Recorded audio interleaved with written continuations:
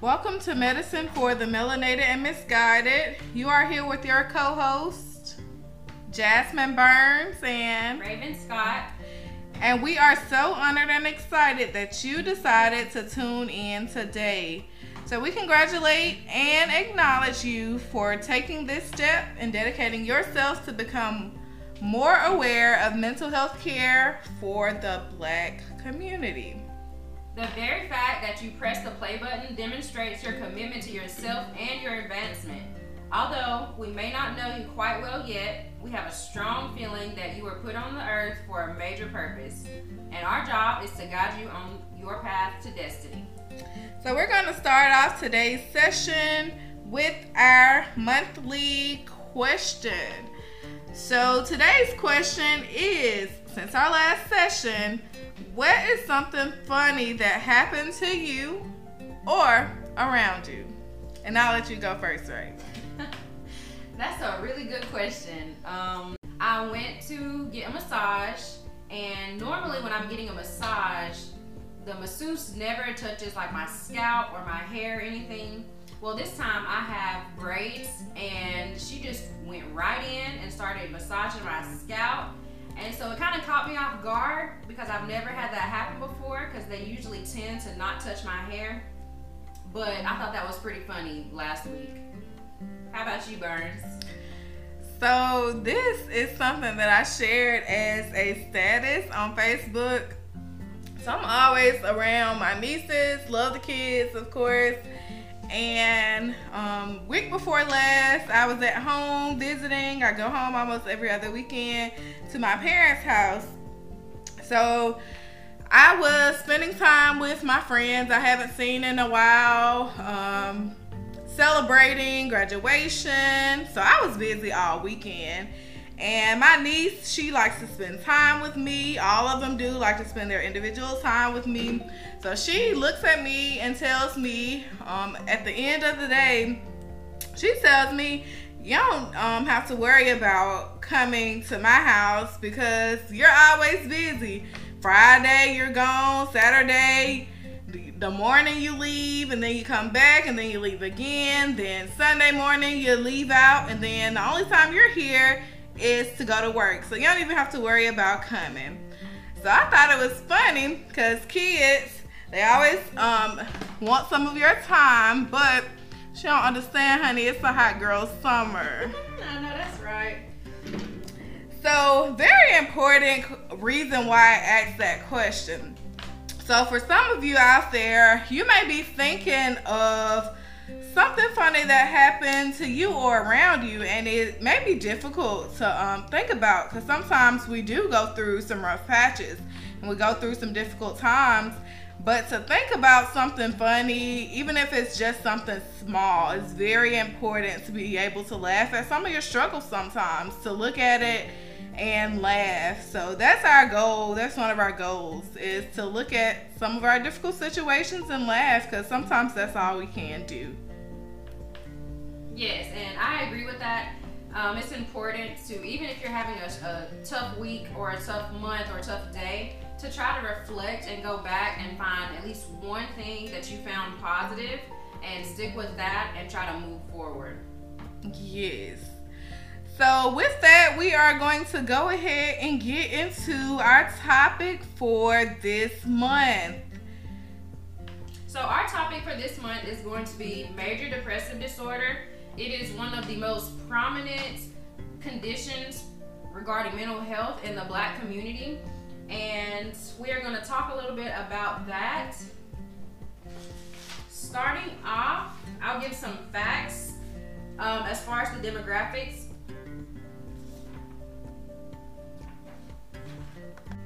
So overall, mental health conditions occur in the Black community in America at about the same rate that white Americans experience this. However, the historical Black and African American experience in America has and continues to be characterized by trauma and violence more often than for white individuals in America.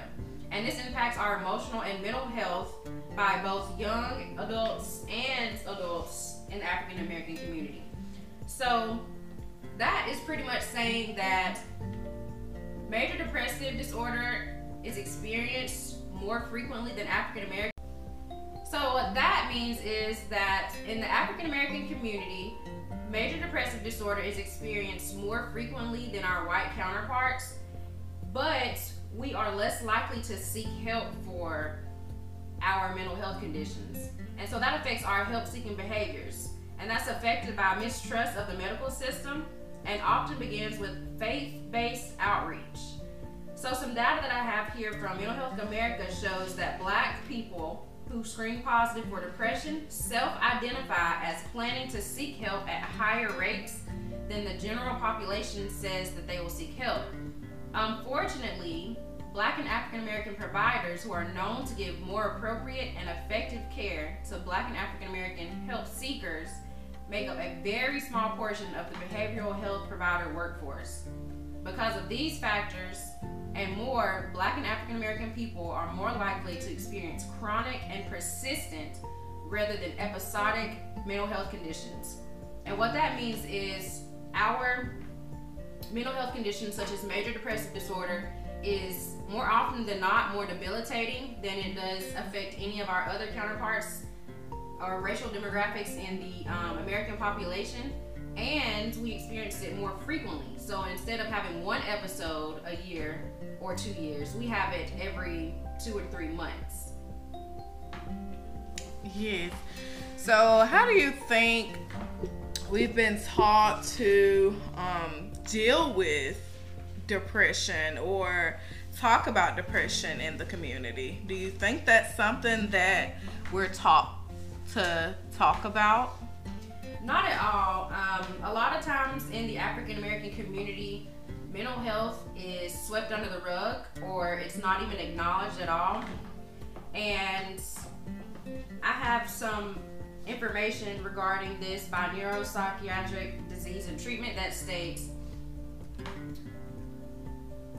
African Americans that seek psychotherapy have a stigma associated with mental health that believes that it is equivalent to weakness and diminished pride.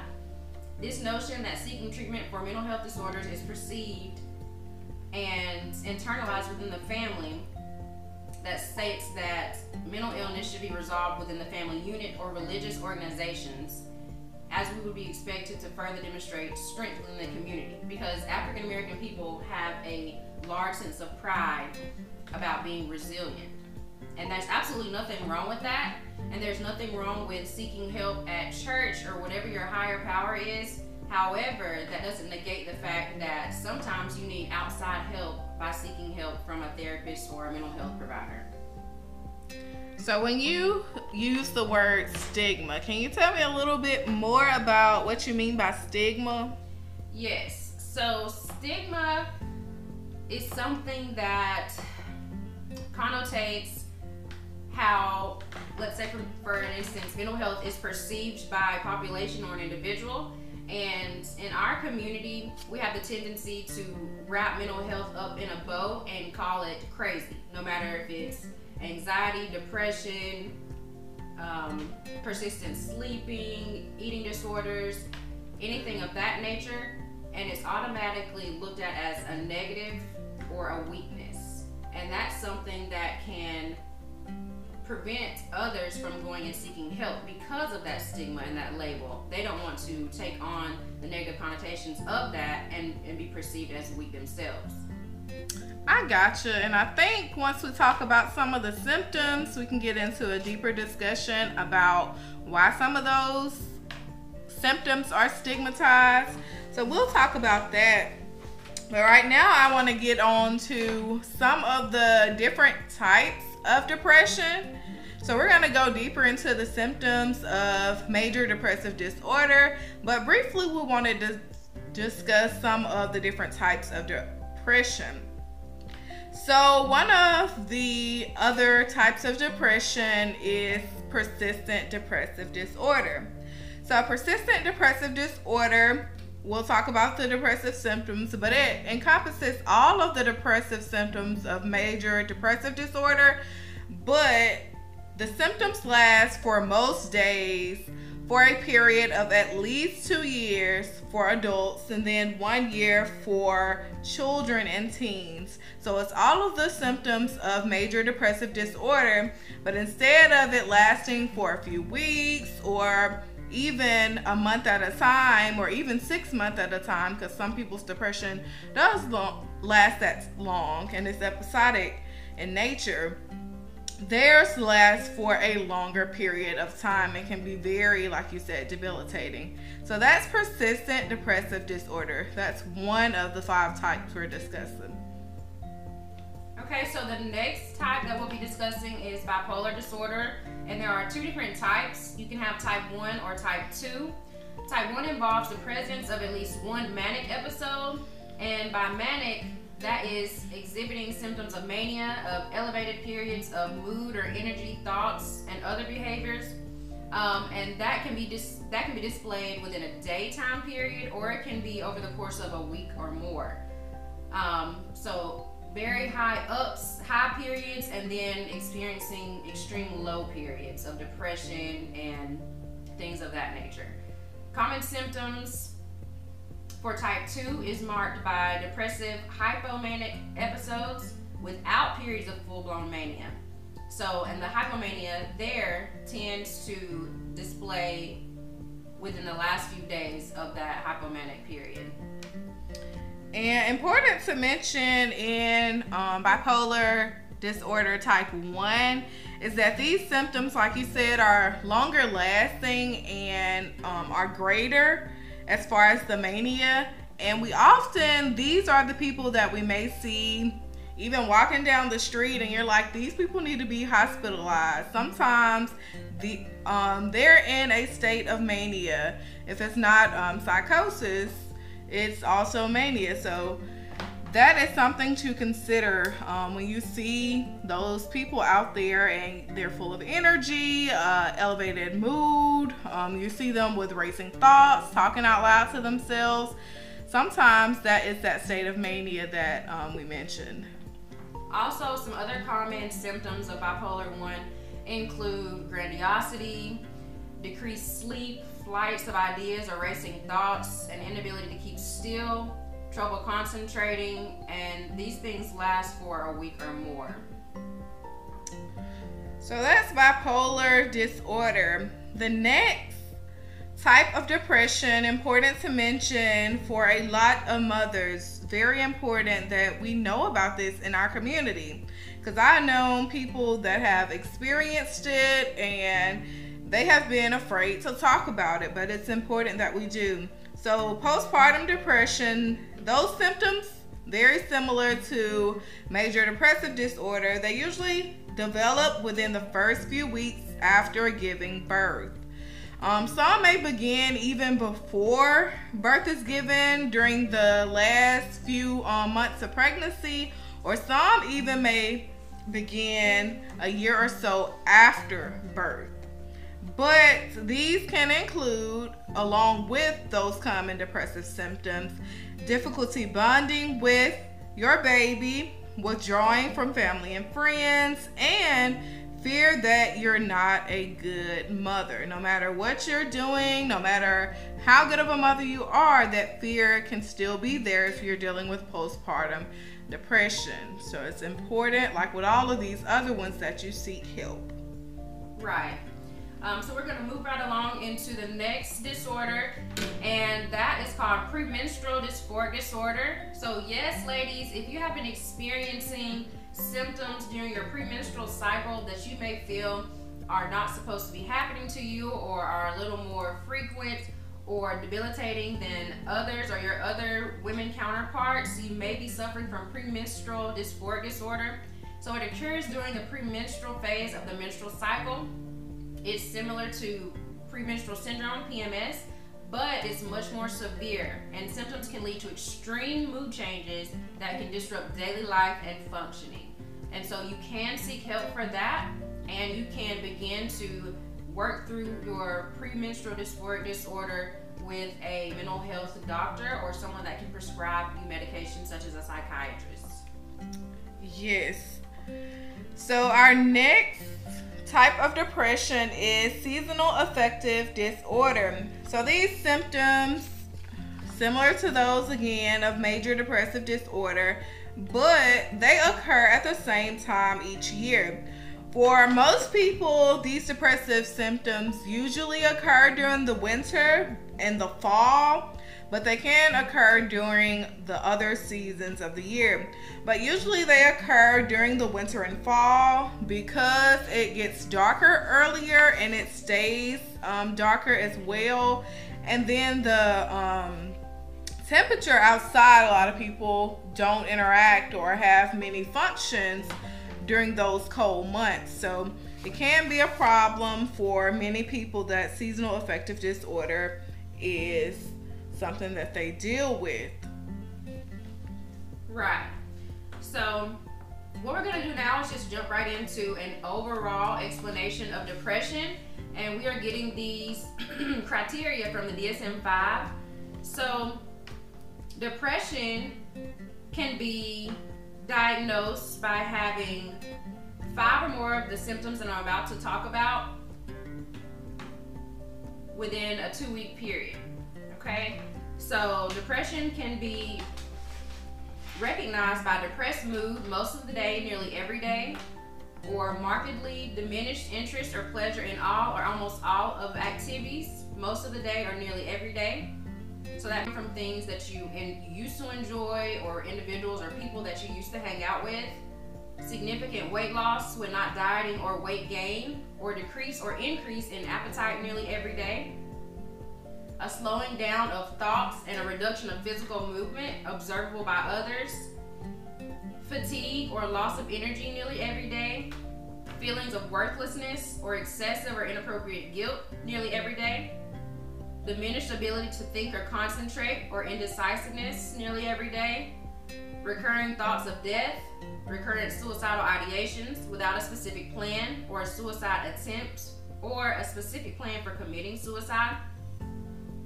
To receive a diagnosis for depression, these symptoms must cause the individual clinically significant distress or impairment in social, occupational, or other important areas of functioning. The symptoms must also not be a result of substance use or another medical condition.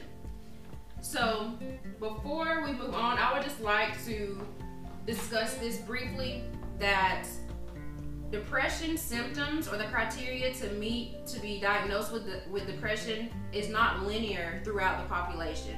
And so what I mean by that is, I could be suffering from depression, and Burns could also be suffering from depression, and our symptoms could be different. So I could be suffering from lack of appetite, frequent sleeping or sleeping most of the day away, withdrawing from friends and family, and Burns could also be suffering from depression, and hers could present as rapid weight gain, frequent sleeping, anxiety. She could present by having rapid thoughts that she can't control. She could also suffer from nightmares that impact her day and her ability to function. So depression and the symptoms present in different individuals differently. Right. And it's very important that we mention, like you said, not all depressive symptoms look the same in everyone. So in our community, in the Black community, depression is sometimes seen as, I'm gonna honestly say it, laziness. Some people, they'll see you not coming out the house, not doing your chores, not cleaning, not spending time with your friends and family member, and they'll think this person is just completely lazy. They're not getting out of the bed, they're not washing their hair, they're just nasty, when in actuality it could be those depressive symptoms. So very mindful of that in our community. It's important that we are mindful of that, and instead of calling our family and friends lazy, or even ourselves lazy, let's think about maybe it is something going on with their mental health. Have you seen anything or heard anything like that, Raven? Yes, absolutely. So in the African American community, we tend to be quick to call someone weak or, like you said, lazy, or talk about how they don't want to be around anyone anymore or they've changed, but we negate the opportunity to look a little bit further and to ascertain what is really going on behind closed doors. Could your friend, family member, coworker, or someone of your loved one be going through something that they may not be feeling comfortable enough to share with you? Because sometimes people in the Black community even seek help, but they neglect to disclose that they're seeking help for the fact that they don't want to be seen as weak, or they don't want to be put on medication. So absolutely, I can see that, because oftentimes depression can cause you to not be able to get out of the bed, not be able to take a bath, brush your teeth, not be able to comb your hair, put on deodorant, take care of yourself as someone who is not suffering from these symptoms are. Yes. So it's important that you give some thought to those symptoms before you judge your family members and friends, or even yourself, because a lot of times we are hard on ourselves. So we're going to talk about some of the common causes of depression. And these are general causes of depression, but we'll talk about some that may be specific to our community as well. So for some of the common causes of depression, one of them has to do with biology. And when I say common causes, these are different causes for different individuals, and not everyone's cause is the same. So I could be experiencing depression and it's linked to my biology, and then Raven could be experiencing depression and it's linked to a health condition. So we'll talk about those. And like I said, the first one is biology. So some people's depression is linked to problems or imbalances in their brain. So it's something that they can't control, something that people around them can't control, because it's linked to. So yes, depression can be linked to problems or imbalances in the brain. So specifically the brain, we're talking about our neurotransmitters. So again, long time since I've been in a biology class, and I know most of you as well. But our neurotransmitters are our brain's chemical messengers. They send the messages to our brain about what to do. So the ones for connected to depression are serotonin, norepinephrine, and dopamine. So serotonin, it is involved in controlling many important bodily functions. So that includes sleep. We talked about some of the symptoms, and sleep disturbance in our sleep was one of them. Aggression. So you may see people that are angry, and actually that anger is linked to the depression. Overeating, we talked about that. That's linked to serotonin. Sexual behavior. You might see some people that are depressed no longer want to have as much sex as they wanted to before. So that's linked to serotonin. And the next one, norepinephrine, it helps our body to recognize and respond to stressful situations. So you may see that someone who is depressed, they're like, I just can't deal with anything. They don't want to talk to nobody. They don't want to interact with anybody, because they're not built and capable at that point to deal with those stressful situations. So they just avoid it. So that's that norepinephrine. And then dopamine, it plays an important role in controlling our drive to seek out rewards, as well as our ability to obtain a sense of pleasure. So they no longer experience that pleasure in those same activities. One of the symptoms again. So that's one link is to biology, one cause of depression. So that may be someone's cause, maybe not yours or your friends, but someone's. Another one is genetic, a little different from biology. So genetics, that is connected to our parents. So there is not one singular defective gene. Like with some disorders, it's usually a combination of genes that creates depression. So if our first degree relative, that's our siblings and our parents and our children, our first degree relatives have depression, we are 3 times more likely to have depression as well. So that's a genetics cause. We've got biology, we've got genetics, and then that's gender. So women are twice as likely as men to experience depression. And the likely cause of that is due to hormonal changes. We talked about PMS, and then as we get older, we experience menopause as we get older. So that is can be one of the causes of depression. So another common cause of depression is age. So as we get 65 and older, those golden years, we are at a higher risk for depression. And a lot of people think that depression is something that may be normal for an older age, but it's actually not.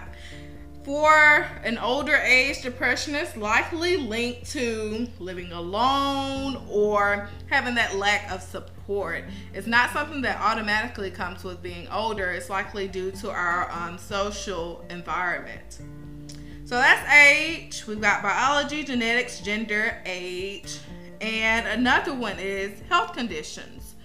So individuals with chronic conditions, especially those with no cure, like cancers, different heart diseases, stroke, thyroid problems, and especially chronic pain, are more likely to have depression. So health conditions, very important that individuals with chronic health conditions seek treatment for mental health conditions. Another cause, trauma and grief. So here's some examples of different traumatic situations that here's some examples of traumatic situations that are linked to increased depression. So things such as being in a serious accident, being physically assaulted, being involved in war. So our veterans and our military service members, it's very important that we are tested for mental health conditions. So being involved in a natural disaster, we know that here in Alabama, our most common natural disaster that we deal with a lot around the area that I live in is tornadoes. So being sexually assaulted or abused is another example of a traumatic event. So important to mention again, traumatic events. When I say that, these don't have to happen specifically to you. These traumatic events can happen to you. You can witness these traumatic events happen to someone else, or you can constantly hear someone talk about these traumatic events. So our lawyers, our police officers, these include you as well. You got something, Raven? Yes. I just wanted to say something about that secondhand trauma that we can experience. Also, trauma is perceptive. Okay, so what that means is if I have a car crash and I perceive that as something that is traumatic for me, that does not mean that it has to be something that you consider traumatic. And so in the African American community, we have the tendency to say, oh, that's nothing. That ain't nothing. I went through that myself and that didn't affect me. But trauma is perceptive. So always try to respect someone else's perception of their trauma, because it might not affect you the same way that it affects someone else. Yes, I am so glad you said that, because grief falls up under this category too. And a lot of people, I remember being younger and having other people, when my mother passed away, say, oh, you're so strong, you haven't even cried or anything like that. And for that, that is something that happens a lot in our community. We don't grieve out loud and in front of other people. So we are more likely to say those that do are weak because they do, and those that don't are stronger, but that's not the case. Those people that aren't grieving in front of you may be holding it in, which creates that struggle. It really does, and for a lot of people, that makes the symptoms worse. So another cause, we got two more. Another cause, common cause of depression can be changes and stressful events. So again, these are different for everybody. What may be stressful to me may not really even matter to you. So some examples of common stress, moving. Especially if you're moving far away. If you're moving to a whole nother city, a whole nother state, you don't have any support there, or you're moving, the reason why you're moving because of a breakup, a divorce, that can be a stressful event. So that can cause depression. Another example, caring for a sick relative. Sadly, a lot of times it's something that most of us will have to do while we're here on this earth. And something that we all have to think about. I tell my consumers, my clients all the time, we can't take care of anybody else if we aren't taken care of. So we have to make sure we're taken care of before we're able to take care of someone else. So think about that. And our last cause of depression, or possible cause of depression, medications and substances. We all know that medications have side effects. One of the most common side effects to any medication is a change in mood. And for a lot of them, the change in mood is depression. So especially for some of our central nervous system depressants, these will cause depression. So some examples, we got alcohol, some opiates, barbiturates, some benzos, some antihistamines. All those can cause depression, because what happens to your central nervous system and what makes them work is that they slow down your brain activity. It makes them useful for treating things like anxiety, panic disorder, some acute stress reactions, and sleep disorders, but they can increase your depression. Important to mention in our community, alcohol, because I'm not gonna just glaze over that one. It can be, for some people, not only cause depression, but some people have used it as a treatment for depression. What do you think about that, Raven?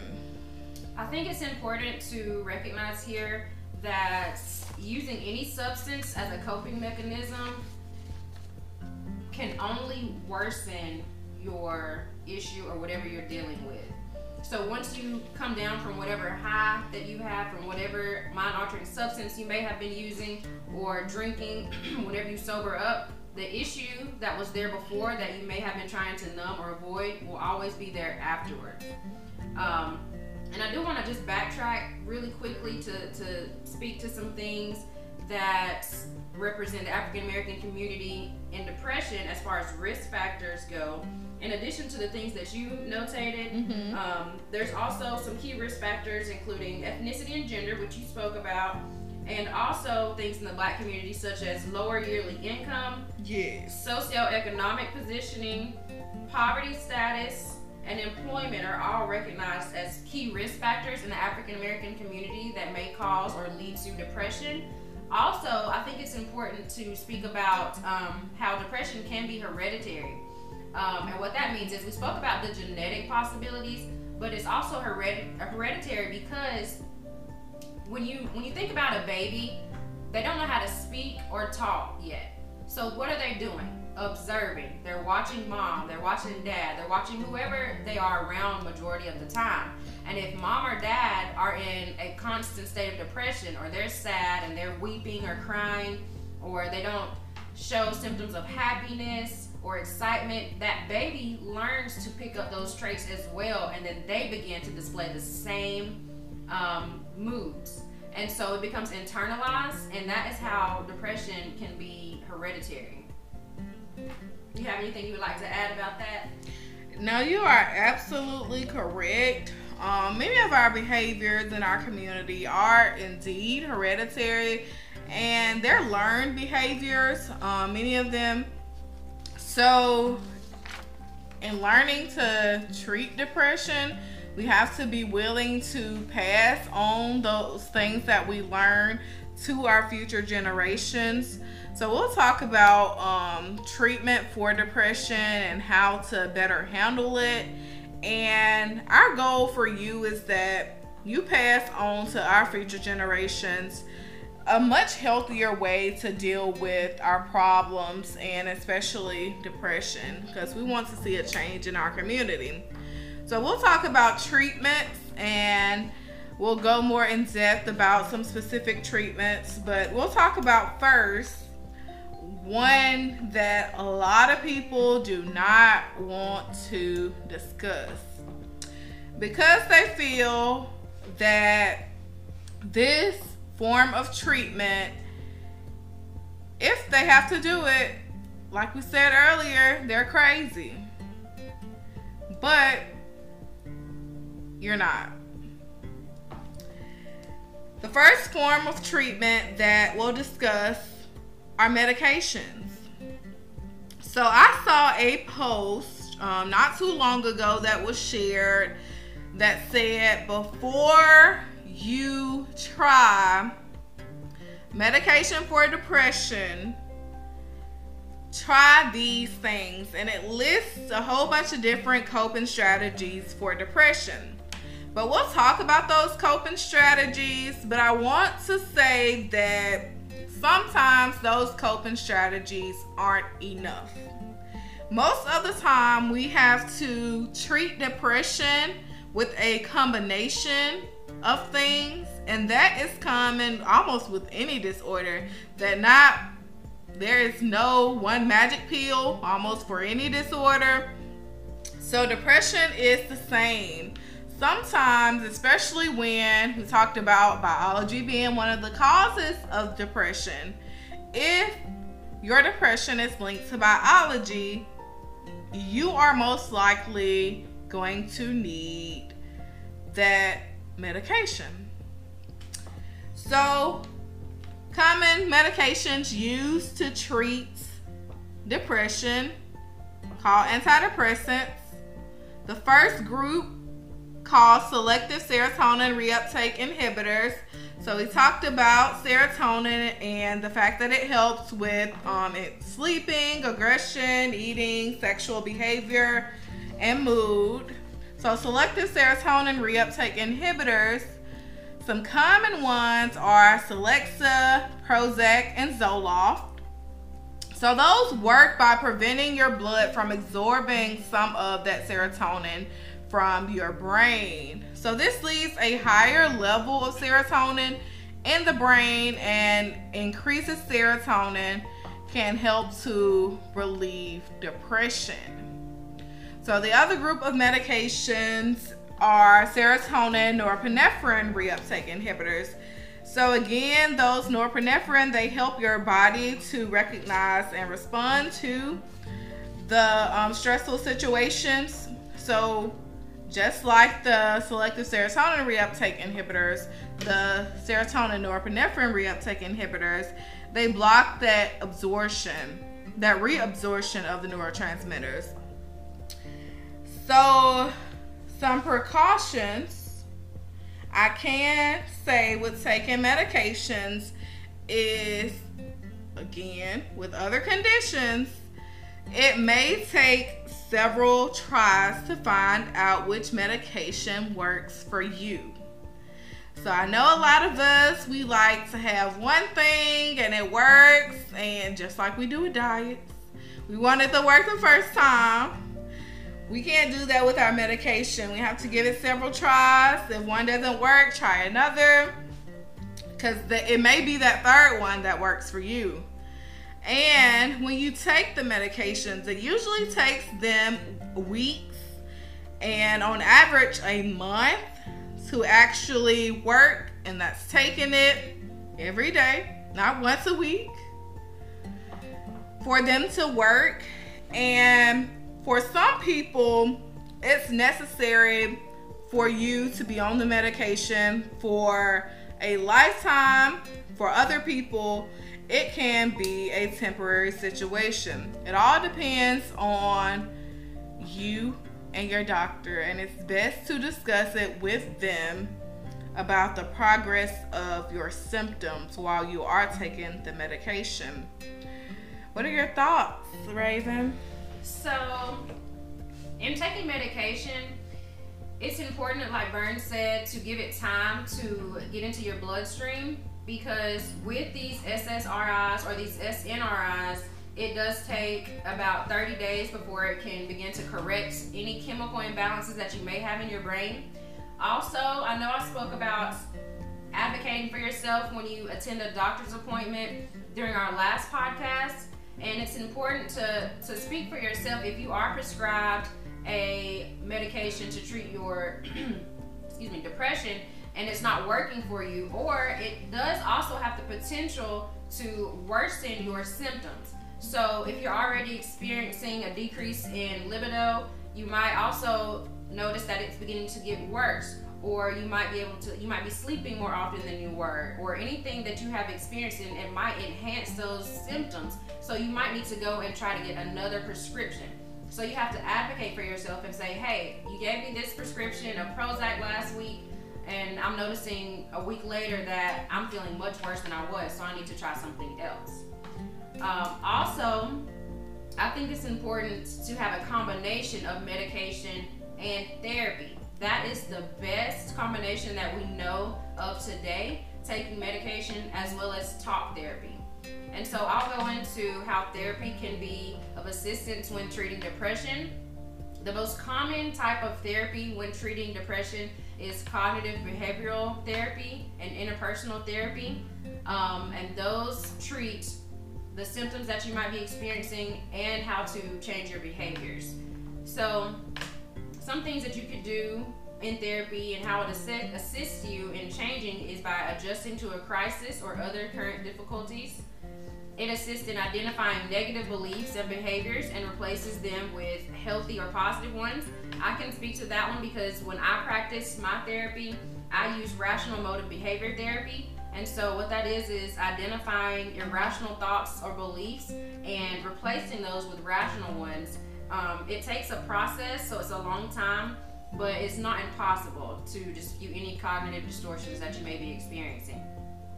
Also, therapy can assist you in exploring relationships and experiences and develop positive interactions with others. It can assist you in finding better ways to cope and solve problems, because a lot of times in the Black community, we have this mindset that we have to do it on our own or get it out the mud, because that makes you seem like a stronger individual, or you can do it by yourself, you don't need anyone else. But how many of our counterparts in America are getting assistance from someone else? The Black community should not have to go through these things by ourselves. Do you have anything you want to add about that, Burns? No, I'm just thinking, you are correct. So talking about stigma, just in general, in our community, it's joked about, but some people are really serious when they talk about things like, oh, she's on food stamps, or she's getting housing assistance and things like that. Again, stigma.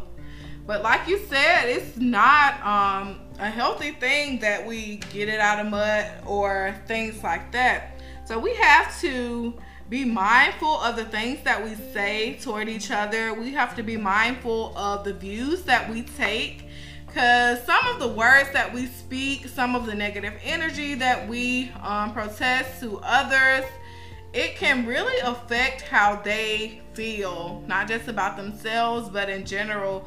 It can affect how they feel and how they move and what decisions they make.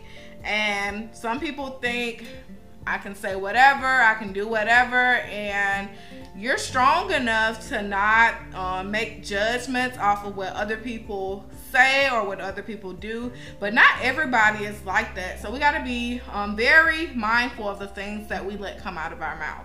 Absolutely. I completely agree with you, because I've experienced in my time in therapy, some people in the Black community, just like you said, jokingly say, oh girl, I'm depressed, don't worry about it, or I just got anxiety. So what that does is it diminishes what someone who's actually going through depression or anxiety or any other mental health condition, and makes them feel like, oh, it's just a joking matter and I'm not going to be taken seriously, or it's not something that I need to bring up. And so that makes us more likely to conceal that we are going through therapy or we are on medication. So just to continue on, psychotherapy can assist you in identifying issues that contribute to your depression and help you change behaviors that may be making it worse. It can also help you regain a sense of satisfaction and control in your life and help ease depressive symptoms such as hopelessness and anger. It can assist you in learning to set realistic goals for your life. And it can also help you develop the ability to tolerate and accept distress using healthier behaviors. And so the last thing that I want to notate about this is, in the Black community, how often do you hear someone saying, oh girl, I just left my therapy session, or yeah, I gotta go talk to my therapist about this, I'm not sure what to do about moving forward, or ooh, I forgot to take my medication. So in order to enhance and make the community more aware about mental health in the Black community, we have to talk about it. And so when someone confides in you or brings up, oh, I have a therapy session today, try to react in a more positive way, like, oh, okay, that's good for you. Where are you going? Maybe I can go to that same therapist. Or are you having trouble with anything? And it'll help that person to be more likely to share that they might be going through something. Also, I want to notate that while we are discussing depression and mental health conditions, therapy is not just for people that have a diagnosis of depression, anxiety, eating disorder, Alzheimer's, anything like that. Therapy is great for self-awareness, becoming more aware of decisions that you have to make in the future, becoming more insightful of something that you have going on, helping you make a decision. It's not for someone that has a diagnosis. You can go to therapy for anything that you want to get assistance with. You don't have to have a mental health condition to attend a therapist or see a therapist. Yes. Yeah, I'm glad you said that. As a rehabilitation counselor, my main job, different from my past positions, I help individuals with all kinds of disabilities, physical. I help them as far as counseling when it comes to the work environment. So dealing with conflicts at work, dealing with finding jobs, resumes, all of that kind of stuff. So it's not just, like you said, for individuals with mental health disorders. It's for someone who needs, I would say, just direction in life in general. And if you don't need direction in life, I would say you're not being honest with yourself. So while you were talking, I just thought of something when you said for people to really think about how they are framing things when they talk to someone who has depression or someone opens up about going to a therapist. So if no one in your family, if none of your friends have ever come and talked to you about having depression or any of the symptoms of depression, I would challenge you to think and ask yourself, what kind of friend am I? That my friends don't trust me enough to come to me and talk about the symptoms that they're having. What kind of friend am I that my friends are afraid that I may judge them? So really take a look at yourself, because maybe, again, you may be a part of that population that is stigmatizing mental health. So just an examination, a self-examination is important for all of us to do. So take a look at yourself. And I just want to go back and say, we've been talking about a lot of the tendencies in the African American community, and I want to leave it off on a positive note before we move on to the next topic. And I have an article here from Neuropsychiatric Disease and Treatment. It's called Racial and Ethnic Differences in Depression and Current Perspectives. And it states that African Americans with depression have a tendency to maintain positive attitudes in the face of adversity and foster hope. So while we do have the tendency to want to go through things on our own, there's always a way to enhance that and become better, because we do have a resilient community and we like to be able to say that we did things on our own. That is a great trait to have, but it's also a way that we can improve that and become even better by seeking help to maintain our mental health. Yes. So earlier I mentioned the post that was discussing some of the what I like to call coping strategies, not really treatment, but some coping strategies to help deal with depression. And Raven, you can butt in at any time during these lists of coping strategies and talk about how you've used them just in life in general and how it has helped you deal with some stress, because I know a lot of these on this list I use pretty often, almost daily, to deal with stress, work stress, life stress, all of them. Okay. So the first one on the list is take a shower. So not a bath. We're talking about get in the shower where you get some steam and you're feeling relaxed. Get that hot shower going and not sitting down, making sure you're standing up. So that's the first one. Our second one was to get up and put on some clean, comfortable clothes. Because that's one of the things with depression, like we mentioned earlier. You don't feel like getting out of the bed. Sometimes some people don't even shower. Some people don't put on new clothes for the day. But even when you're feeling bad, putting on some new clean clothes, you cannot be going anywhere. Even if it's just to sit up and watch TV or go sit out on the porch, that's very helpful when it comes to depression. So another coping strategy that they mention is to get up and clean something. So when we're depressed, again, we're sitting down, and cleaning is not on the top of our list, but doing a load of laundry can actually make you feel better. I know we hate laundry, a lot of us. And if you're like me, you wash clothes and then you fold them maybe 3 days later. But that's important that we get up and have some type of activity. Another coping strategy is to blast music. And that's my favorite. I have a long list of different type of playlists that come with my mood. And my friends will tell you that I am ready to listen to 90s R&B, whatever mood I am in. But blasting music is something that can get you out of that mood. It'll take you there. Music will take you wherever the musician was at that time. So get up, sing, dance, all of it. It's better for you.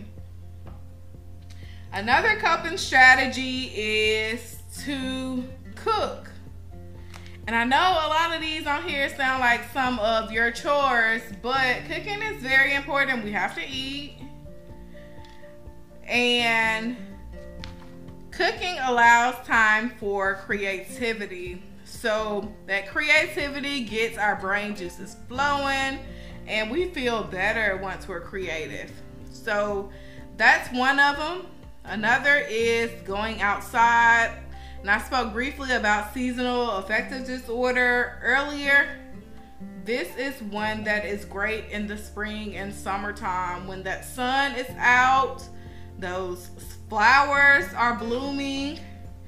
If you garden, this can be something for you. So going outside. Another coping strategy is to call someone.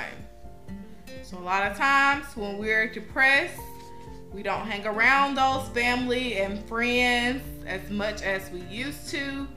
But it's important that we call someone, that we talk to someone.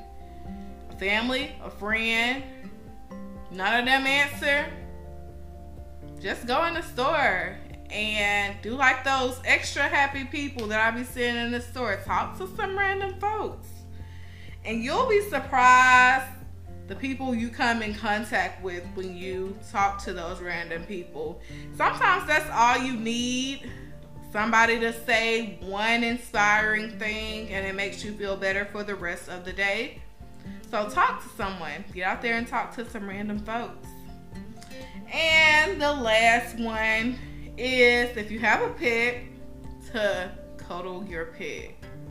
So those are just some coping strategies that can be useful for individuals with depression. Okay, so we're going to go ahead and move into some of the takeaways and homework for this session. We want you guys to be proactive, and each week until the next session, choose an activity from one of the categories that I'm about to go over to complete. I would like to also refer to Mental Health America before I go into this list and share that in 2018, 58% of Black and African American young adults ages 18 to 25 and 50% of adults ages 26 to 49 with serious mental illnesses did not receive treatment. So until we are ready to start going and seeking treatment from our therapist or our mental health provider, we can start doing some of these things on our own to assist us with coping with depression and any other mental health conditions that we may be having. Okay, so the first thing on the list is to exercise. So that helps get some of those endorphins going. Burns spoke about biology and our neurotransmitters. Exercise helps release some endorphins that can allow us to increase our happiness, our libido, our mood. So you can go for a walk, you can go for a bike ride, you can go to the gym and lift some weights, you can follow an exercise video, swim, or practice yoga. So I'm gonna challenge both of us to pick something out of each of these categories to do over the next month.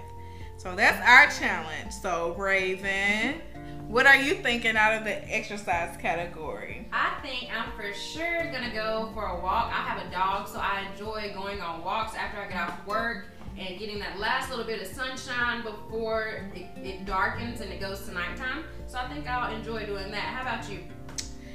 The same. So I usually go for a walk, honestly, 1 to 2 times a week. It's supposed to be 3 solidly, but so far this week I've been 1 and I'm going tomorrow, so that'll be 2. But I enjoy walking during my time. I usually go by myself. I don't have any pets, or since I've moved, anybody that really lives close by that wants to go exercising. So friends that live here in Gadsden, if you hear me, I am open. Yes, get up and get active. So the next thing is going to be socialize.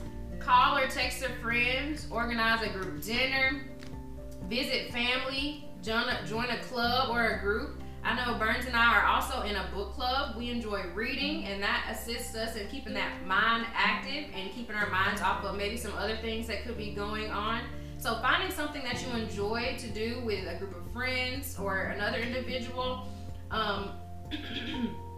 I know during depression, it's so easy for us to withdraw from society, withdraw from friends, withdraw from family, and just want to be by ourselves and isolate ourselves. But that can only go on to worsen or increase whatever symptoms you may be experiencing. So it's important to get out and get active and socialize with anyone that you call a friend or a loved one.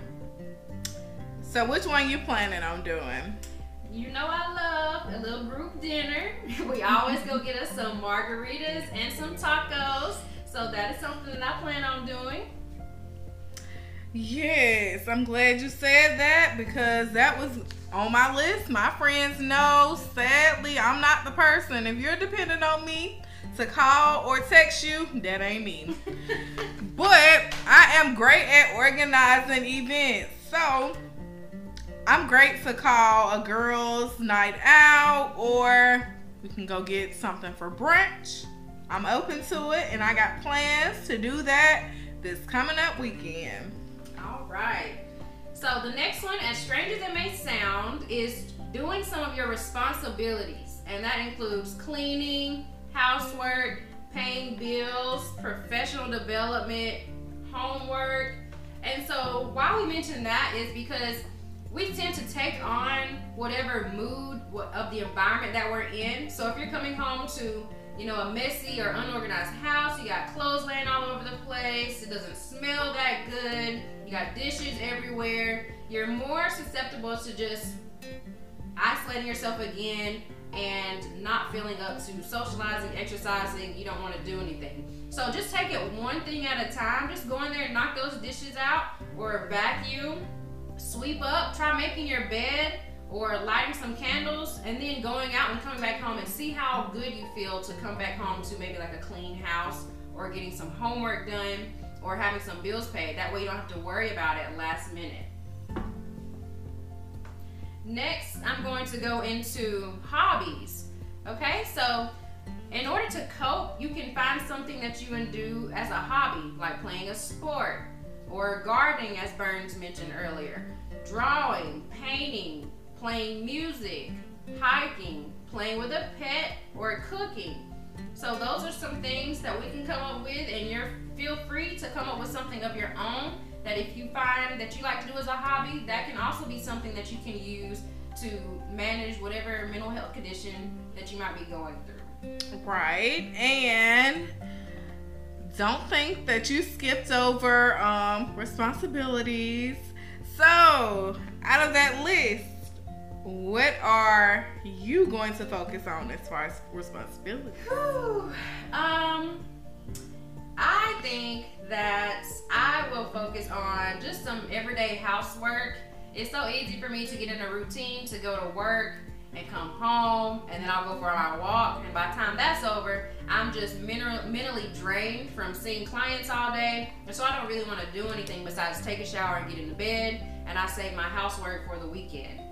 But now that we're doing this challenge, I think what I'll start doing is just going home and tidying up a little bit and trying to make my environment as pleasant as possible instead of waiting until the weekend. Yeah, I can say I have that same exact problem. The week, I'm tired. I am. But like you said, coming home to that clean house does make a difference in your mood. So that's gonna be one of my focuses. Until I can afford, when I'm making six figures, until I can afford to hire me a housekeeper, I guess I gotta clean it up myself. I know that's right. As far as hobbies, what's on your list of hobbies to do in the next month? Well, I love playing music. I listen to music at work, in the car, on my way home, on my way to work, when I get home, in the shower. Music is something that like you said earlier, I correlate to my mood. So I might listen to rap one day. On my way to work, I have the tendency of listening to gospel music because God knows I be needing him on my way to work. He be getting you there. I know that's right. I listen to R&B. I really love music, so that's something that I enjoy doing to help keep my mood in the good place. What about you? I would say music, but that's something that I always do. So I'm gonna try something different. Well, not different because it's something that I used to do, but someone, babe, has pointed out that I haven't been cooking as much as I used to. And I enjoy cooking. I enjoy trying new recipes, new meals. So that's something that I need to get back into. So I'm going to focus on cooking. Okay, you have to let us know if they enjoyed that challenge that He you're will. trying to. Okay, so the last thing on the list is going to include personal care. And this is something that I speak with my clients about frequently because oftentimes you have a family, you have nieces and nephews, you have your own children, your mom, your dad, co-workers, you have assignments that you may have to do for work or for school. But what are you doing for yourself? Because you cannot pour from an empty cup, right? So it's important to take care of yourself. Get up and get dressed. Take that hot shower, as Burns mentioned. Dress up, put on a nice outfit. Go get you a haircut. Prepare a healthy meal. Or try to get closer to your higher power or whatever spiritual needs that you may have. Meditate, pray, read your Bible, listen to some gospel music. But it's important to do some form of self-care to take care of yourself. You have to make time for yourself. What do you plan on doing with that one, Burns? With that one, I got to get back to God. I'm there, but I need to be there some more. Mm-hmm. So I need to get back to my daily routine of praying and my devotion. I get out of habit, and that was a challenge that my pastor gave us from our college Bible study. And that's something I didn't meet the challenge, so I'm just going to challenge myself to do it again. My daily devotion. I'm going to get there. I promise I am, Pastor Johnson. Okay. I think for this one, I may focus on dressing up. I am such a lounger. I like t-shirts, I like shorts and sweatpants and slides. That's how I've been my entire life. But I think I might try to focus on dressing up a little bit, you know, putting on a little makeup every now and then, putting some lip gloss on and going out, because that can help boost your self-esteem, making yourself look good, making yourself feel good without having to rely on someone else to tell you that. So I think that's what I'll do.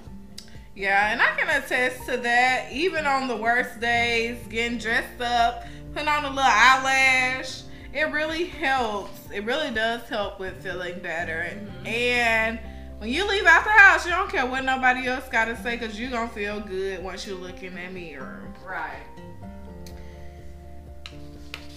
So, as we come to an end, very important that we do is to recommend a local Black therapist. And again, we are open to accepting your recommendations, but our next therapist was recommended by a few people on Facebook. So I saw this therapist that a lot of people have recommended, and she's been recommended by a ton of different people on social media.